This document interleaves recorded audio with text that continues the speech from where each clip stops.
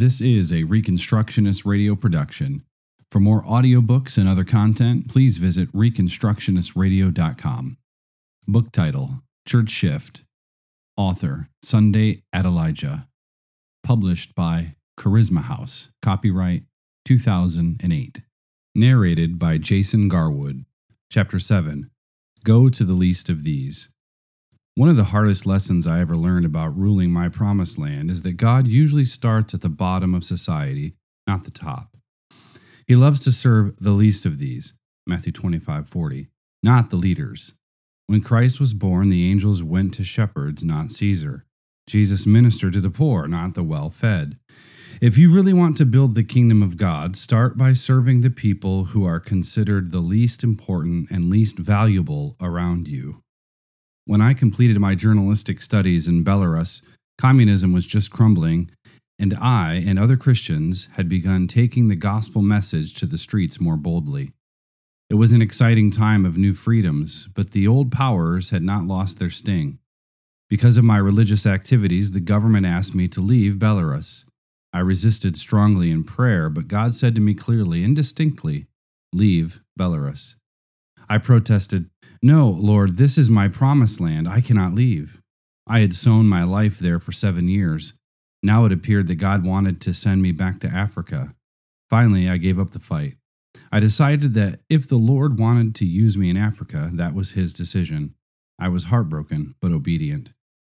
But God didn't want to send me to Africa after all. Rather, He opened a new door for me to come to Ukraine. I got a call from a television station in Kyiv that needed a journalist who spoke Russian. My fiancé, Bose, a Nigerian student whom I had met in Russia, agreed to join me there. I started my journalism career in Kyiv, helping to produce and script shows for this pioneering television station. I was having much early success, but after only a year in Kyiv, I felt God nudging me to begin another church. I didn't want to go down that road again. Every time I started a work, God called me away from it. For 3 months, I wrestled with God. Every time I prayed, I heard these words, "You have to start a church." At last, I asked Him, "Why do I need to start a church? Why is it so essential?" Then God told me something that set the foundation for my life ever since. He said, "Here in Ukraine, I want to raise up strong, large churches with many thousands of members for the purpose of spreading the gospel throughout the whole world. In the same way the Soviet Union planted communism around the world, so I will use the nations of the former Soviet Union to take the good news everywhere." I was dumbfounded because the largest church in Ukraine at that time had only 700 people. But the Lord kept impressing on my heart that He wanted me to train reaper warriors to bring in the final harvest, especially in China and the nations of the Arab world. His glory would come to the land of Ukraine as He used the nation to help gather in the final harvest. He said I hadn't even started my ministry yet. This time, He would not take me away from my church, as He did earlier. This church would be my home base for the ministry He called me for. I had arrived in my promised land. This was what the Lord had been preparing me for. I felt certain that the destinies of many people depended on how I would respond to God. I did not quit my journalism job at first, but I knew it was no longer my calling. Journalists always spread bad news. I was now called to spread the good news. My mind turned to the strategy I might use to accomplish the goal God had set before me of building a large church in Europe. I was only in my mid-20s, but I made an announcement on television that anyone who wanted to study the Bible could come to my house, and I gave the address. I was hoping to attract professors and students from the local university. I envisioned having a church full of rich and powerful people who would get saved and do great things for God. I was disappointed when one of the first people to arrive was Natasha, an alcoholic. She was captivated by the message of the gospel, though at first she understood little of it. She simply felt joy being with us. The handful of others who showed up the first time were also simple people with alcohol and drug problems. They looked old and dejected. This happened again the next week and the next. Nobody came but a handful of derelicts. I redoubled my efforts and stood on street corners handing out invitations to normal people. It was strange for a black man to stand on the street corner inviting people to church. Nobody responded. I became more and more disillusioned. I didn't even know what to do with the few down and outers who came to services. Finally, I went home and prayed, God, you told me I would build a megachurch for you. Why is nobody coming? I decided not to sleep that night until I had an answer. At 3 a.m., God led me to Mark chapter 12, verse 37, which says that, quote, the common people heard him gladly, end quote. That sentence pierced my heart like a burning shaft. I realized God had sent his friends to me, and I was turning up my nose at them. God began to minister to me and said, many people think that serving me means preaching from the pulpit. That is not my understanding of ministry. Preaching and church ministries are just tools and instruments you can use. But ministry is really about touching people. Get rid of your tie and jacket. Go out of your pulpit. Ministry is not about putting on your suit and handing out invitations and advertisements and expecting people to come hear you at church. Who are you, especially in this society? You are expecting people to go out of their way to come listen to you. They will never do it. If you were one of them, you wouldn't cross the street to listen to a Nigerian pastor either. How do you expect them to do that? You're not playing basketball or something else they want to see, and you want them to let you teach them how to live right? Yes, there is prejudice in the society, but that's not the only problem. You are part of the problem. Your understanding of church ministry is faulty. I was weeping. God's message to me continued, take those ideas of ministry out of your mind. If you want to serve me, be like me. The ordinary people, the outcasts, the poor, the down and out, the drunkards all felt welcomed by me. That's why I said I was naked and nobody clothed me. That is ministry to me. If you can take care of them, you will take care of me. If you love them like I love them, you will love me. If I can trust you with them, then in the years to come, I will also be able to trust you with ordinary people and the elite, powerful, strong, and wealthy. But if I can't trust you with the naked and hungry, I won't be able to trust you with anybody. My mind changed that night. All my life I had thought, if I could only preach well and be eloquent and anointed, I would fulfill God's will. But God's revelation blew apart my conception of ministry. I saw that if I could make ordinary people feel good around me, I'd be like Jesus. I decided then to become trustworthy with the down and outers, the outcasts, the unlovables, and the untouchables. Breakthrough. People ask me where my breakthrough in ministry started. It wasn't in learning and absorbing the Russian culture and language, though this gave me invaluable tools. It wasn't learning how to preach or feel comfortable ministering before a group. No. My breakthrough came when I left the pulpit and went to the streets to look for the outcasts. Truthfully, I never even knew such people lived in Kyiv in any substantial numbers. I had always kept myself with university students and other so-called ordinary people. I didn't know there was a whole world of drunkards, drug addicts, and forgotten people living in the shadows of society. But when I reached out to them, doors opened up wide for ministry. Someone in our church knew of a hospital where drunkards were kept, so I began to go there and beg the doctors to give me 1 hour to be with the patients. I would bring along Natasha, who testified how she was delivered from alcoholism, and then I prayed for the patients. There my ministry began. God began to honor that sacrifice with supernatural anointing. When I prayed for drunkards and addicts, they would suddenly wake up from their stupor. The power of God would descend on them so strongly that they would be set free in an instant. As a result, they began to come to church. Then their mothers would come asking, "What did you do to my son? We spent everything to try and help him. We don't care if you're red, white, or black. You've given us back our son." In 1 year, the church grew to 1,000 people, and it added 1,000 people every year after that. We changed meeting places 6 times in 1 year, going from east to west to south to north of the city. But it didn't matter anymore. I knew I had the key. If I could love people with this love, I could change the world. In the 3rd year of our existence, the outcasts began to look respectable. They were getting jobs and homes, and nobody could tell they had been drunkards and drug addicts before. People thought they were normal, and so normal people started coming to our church too.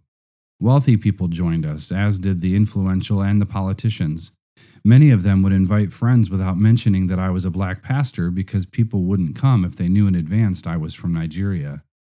In that society, I was a monkey, a chocolate, even a chocolate bunny. But when people came and felt the Spirit of God, they looked past their prejudices, braved the rejection of their families, and made the kingdom their priority. In my first 4 years in Russia, I could not get any Europeans saved, but now thousands were coming because our church was touching ordinary people. To this day, serving the least of these is the primary concern of our church. It is our foundation.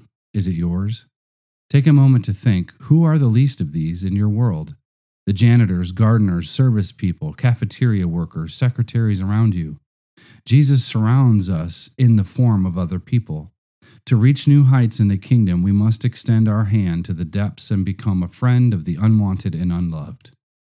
There, God will begin to transform our character. If God can touch the down and outs of society through us, only then will He trust us with the rich and elite of our nation. That is exactly what happened in Ukraine. God did what He promised, and now people think that we are a church of the rich and powerful. Various business people are attracted to the church. We've formed Club 1000, where we expect to have 1,000 millionaires. So far, over 500 people have registered to be part of the club. Now we have dozens of members in parliament on different levels in our church. We have parliament members on regional, city, and state levels. In the city of Kyiv, the mayor is a member of our church. The Supreme Court Chief Justice is a member of our church. Also, the church party controls 20% of the city parliament. That is the faithfulness of God. If God cannot trust you with the least, He cannot trust you with the greats of the society. We are no longer known as the church of the down and out. Kingdom principles from chapter 7. Number 1, the destinies of many people depend on how you respond to God. Number 2, God loves to serve those who are considered least in a society. Number 3, preaching and church ministries are just tools and instruments you can use, but ministry is really about touching people. Number 4, God won't entrust you with the greatest until He can trust you with the least. Number 5, my breakthrough came when I left the pulpit and went to the streets to look for the outcasts. Number 6, if you can love people with God's love, then you can change the world. Number 7, to reach new heights in the kingdom, you must extend your hand to the depths and become a friend of the unwanted and unloved. Chapter 8. Learn to fight. After our march on City Hall, when the mayor promised us property, we waited for his word to be fulfilled. We waited to hear what piece of property they had given us. We waited and waited. There was only silence. Our church sent representatives back to City Hall to inquire about answers, but they were punted around like footballs from one office to another. Soon we realized we were being swept under the rug. We had no signatures, no paperwork, only the mayor's verbal promise. The city had solved its immediate problem, removing us from the square, but it had no intention of following through on its end of the bargain. We'd been duped. This should not have surprised me. Our church had felt the opposition of the government and media of Ukraine before. Through it all, we learned that we would have to fight many battles. If you think nations are just going to fall into your hands, you're dreaming. Everybody in the world is fighting for power. As kingdom people, we are blessed with the tools that actually work, but it still will be a tough fight. Let me share principles that will help you win the fight. When battle comes. Our church endured its first barrage of criticism in 1997 when we had 3,000 people. The government and media began to take notice of us because of our growing size. They didn't like what they saw, a threat to the national identity, a corrupter of Ukrainian culture, a potentially powerful force in society. They began accusing me of many things, trying to run for president, destroying tradition, corrupting people's minds, dealing drugs, making money through the church, selling alcohol, hypnotizing people, practicing black magic, being an agent of the CIA, and being a cult leader. Imagine being all those things at once. The accusations flew so thick, that we couldn't have defended our name if we'd tried. We needed God. The police seized my passport and revoked my official permission to preach as a foreigner. My visa mysteriously got lost, and I was accused of being an illegal resident. They tried to prohibit me from preaching. At one point, the government gave me 2 weeks to leave the country. During the next several years, I battled 22 lawsuits. I was still on television then, and Orthodox Christians would call and attack us on the air. They said, "We don't need black men to talk to us. Blacks only received Jesus 200 years ago. We have been a Christian country for 1,000 years." Then the threats on my life began. On one occasion, our ushers were given funeral wreaths and told, "Prepare your pastor for his funeral." When I received those wreaths, humanly speaking, I was scared, but God assured me from the first moment that it wouldn't amount to anything. I remained joyful and calm, as though everything were going just fine. In my mind, God had already dealt with the situation. The threat disappeared. One day I received a letter warning me that my helpers and I were going to be victims of an act of reprisal. The letter said that people living in Ukraine would be far better off as drug addicts than as fanatics who believed in God. The letter was full of threats. I had already received several other similar letters from nationalists, gangsters, and drug dealers. These did cause me to worry, and at one point became a huge burden for me. I declared a week-long fast, asked the whole congregation to pray, and went to God to talk to him. I said, "What's all this about? My ministry is your responsibility. So why has this heavy weight come over me?" God impressed on me just to keep on doing what he told me to do. After that, I was able to relax. Before long, the organization that had threatened me got into their own difficulties. Nothing came of their threats. One day, a woman from our church had a vision of a man coming toward me pointing a gun. She started interceding for me fervently in the Spirit. At that particular moment, I was in an underground subway station, and there really was a man coming toward me with a gun. But when he was still a few yards away from me, the gun dropped out of his hand, and before he could pick it up again, I disappeared into the crowd. On another occasion, some people brought guns to a service where I was preaching.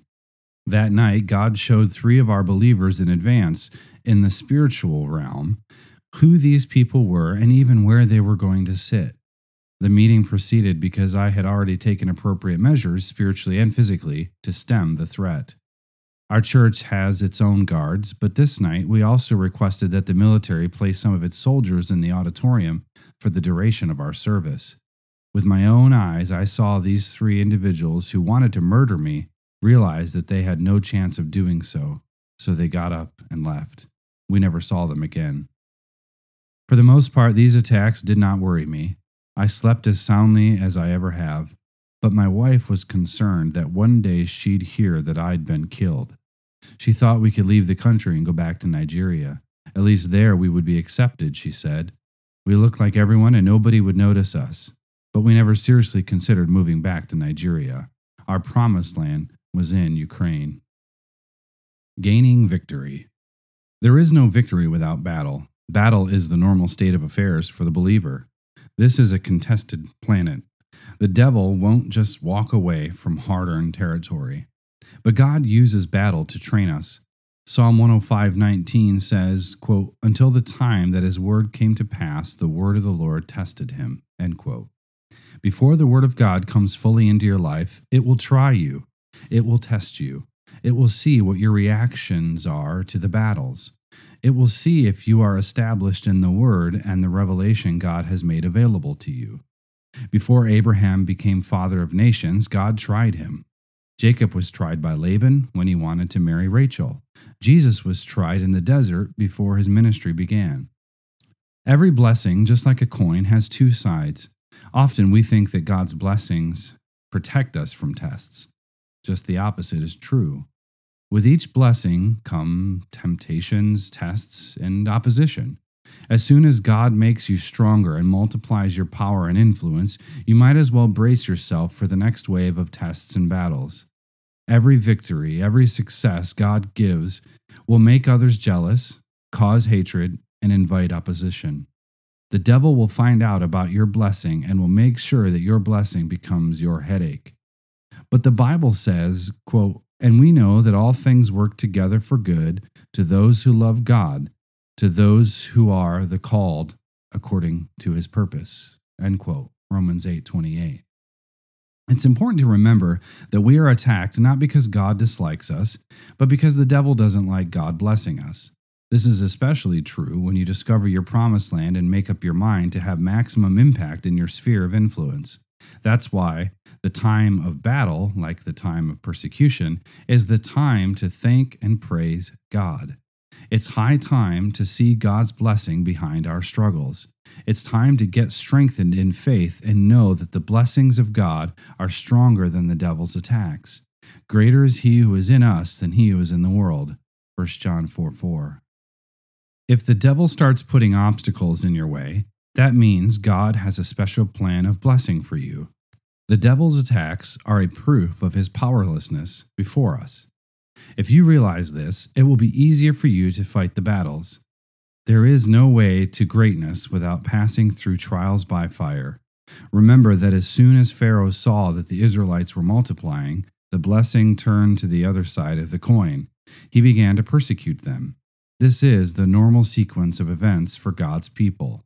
Therefore, when you are thrust into battle, don't complain, but remember that everything works together for good for those who love God. Passing the test of battle. Some Christians fail the test of battle because they are timid. They claim they are being humble, but they are actually afraid to fight battles because they are not dead to their own ego. They are catering to their desire for self-preservation. They are not living totally for Him. Every battle is a chance to give up. When I arrived in Ukraine, a preacher said to me, "You don't need to start a church here because nothing would ever come of it. Do you really think that people would ever come to a church led by you? You can't speak the language fluently, and you have a different skin color. You have no chance of being successful here." In this preacher's opinion, there was a long list of problems obstructing my pathway to success. But I remembered Proverbs 30, verse 24, which says, quote, "4 things on earth are small, yet they are extremely wise. Ants are creatures of little strength, yet they store up their food in the summer." End quote. When I was a boy, I was curious about ants. I wondered what happened to them in winter and the rainy season in Africa, where I grew up. I thought they lived only in the summer and died from the cold, rain, and snow in winter. But when the next summer came and the ants emerged again, I wondered why the cold and snow couldn't destroy them. I learned that they survived because they had been wise and used the summer to store up their food provision for winter. Ants are small, but they behave in big ways. Like the ant, I have many disadvantages in the circumstances I'm in. I'm dark-skinned in Ukraine, where there are few blacks.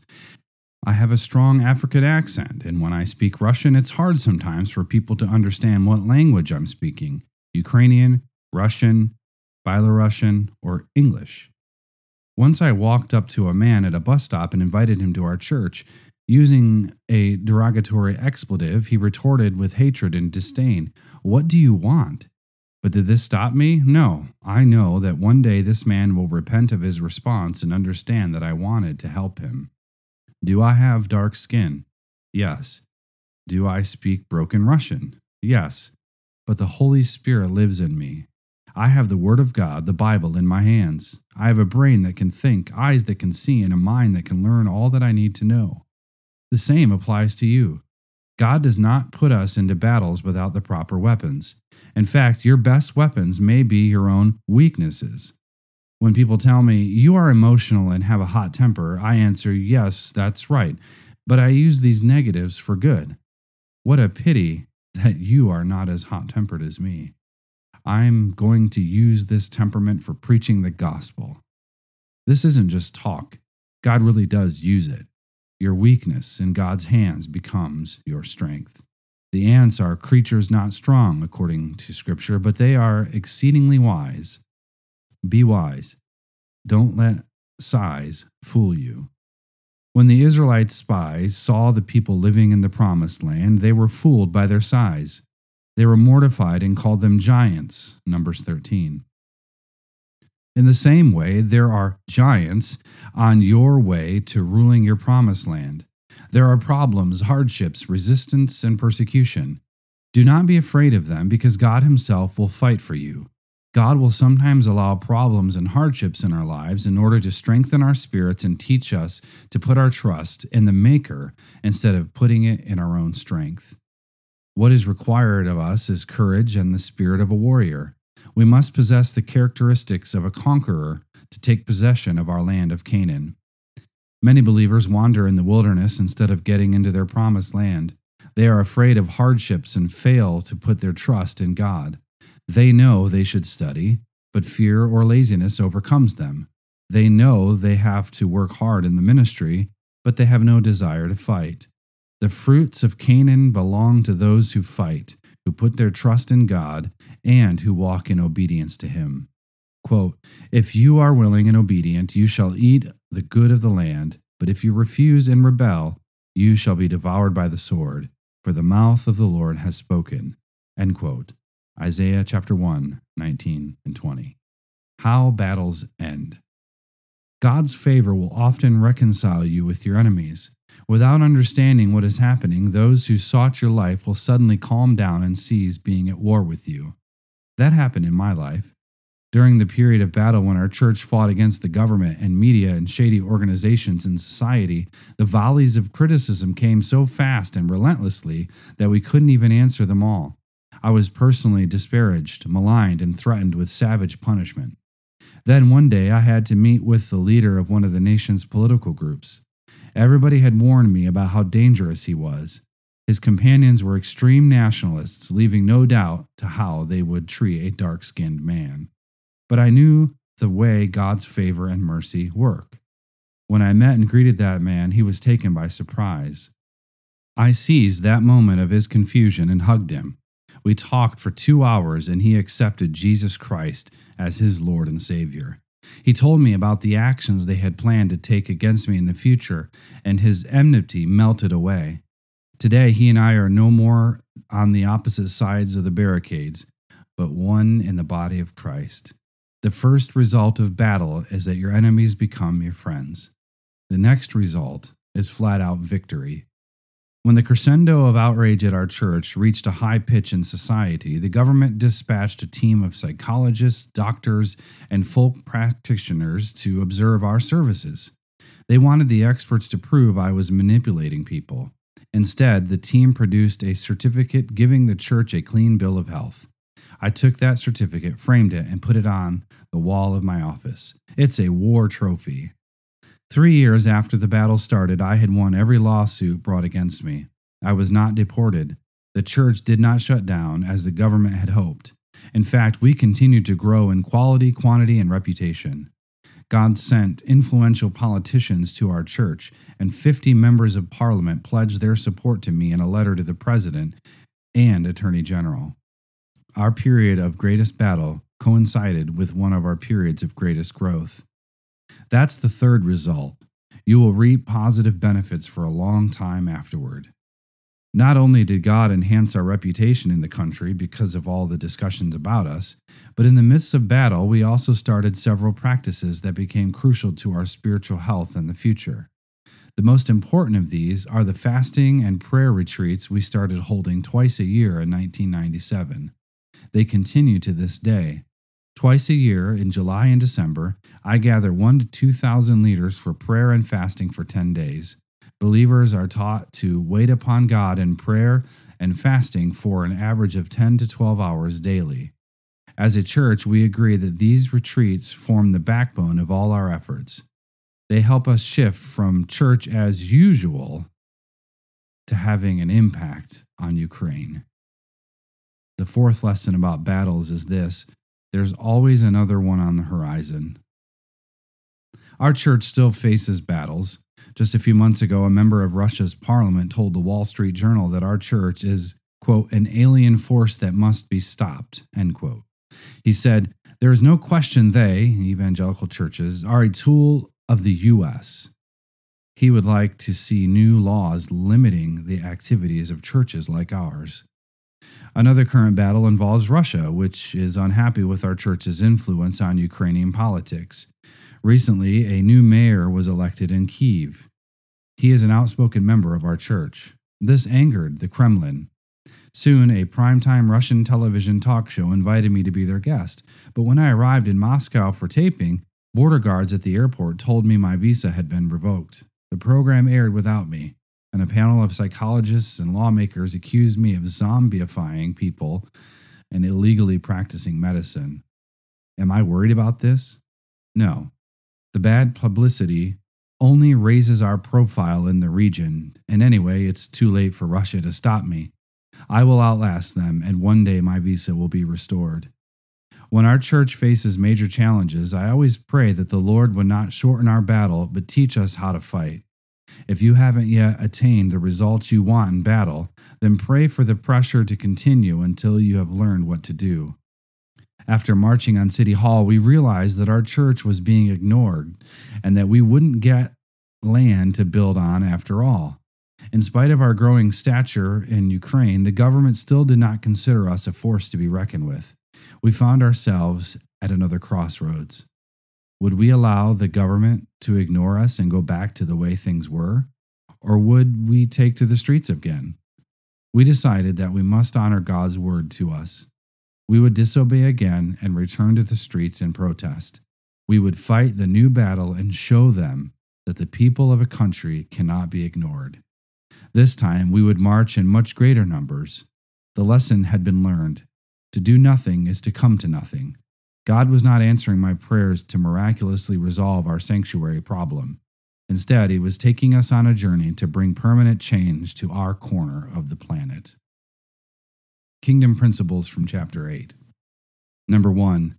Battle is normal as you move into your promised land. It means God is going to bless you if you persevere and stand your ground. Number 2. There is no victory without battle. The devil won't just walk away from hard-earned territory. Number 3. God uses battle to train us. Number 4.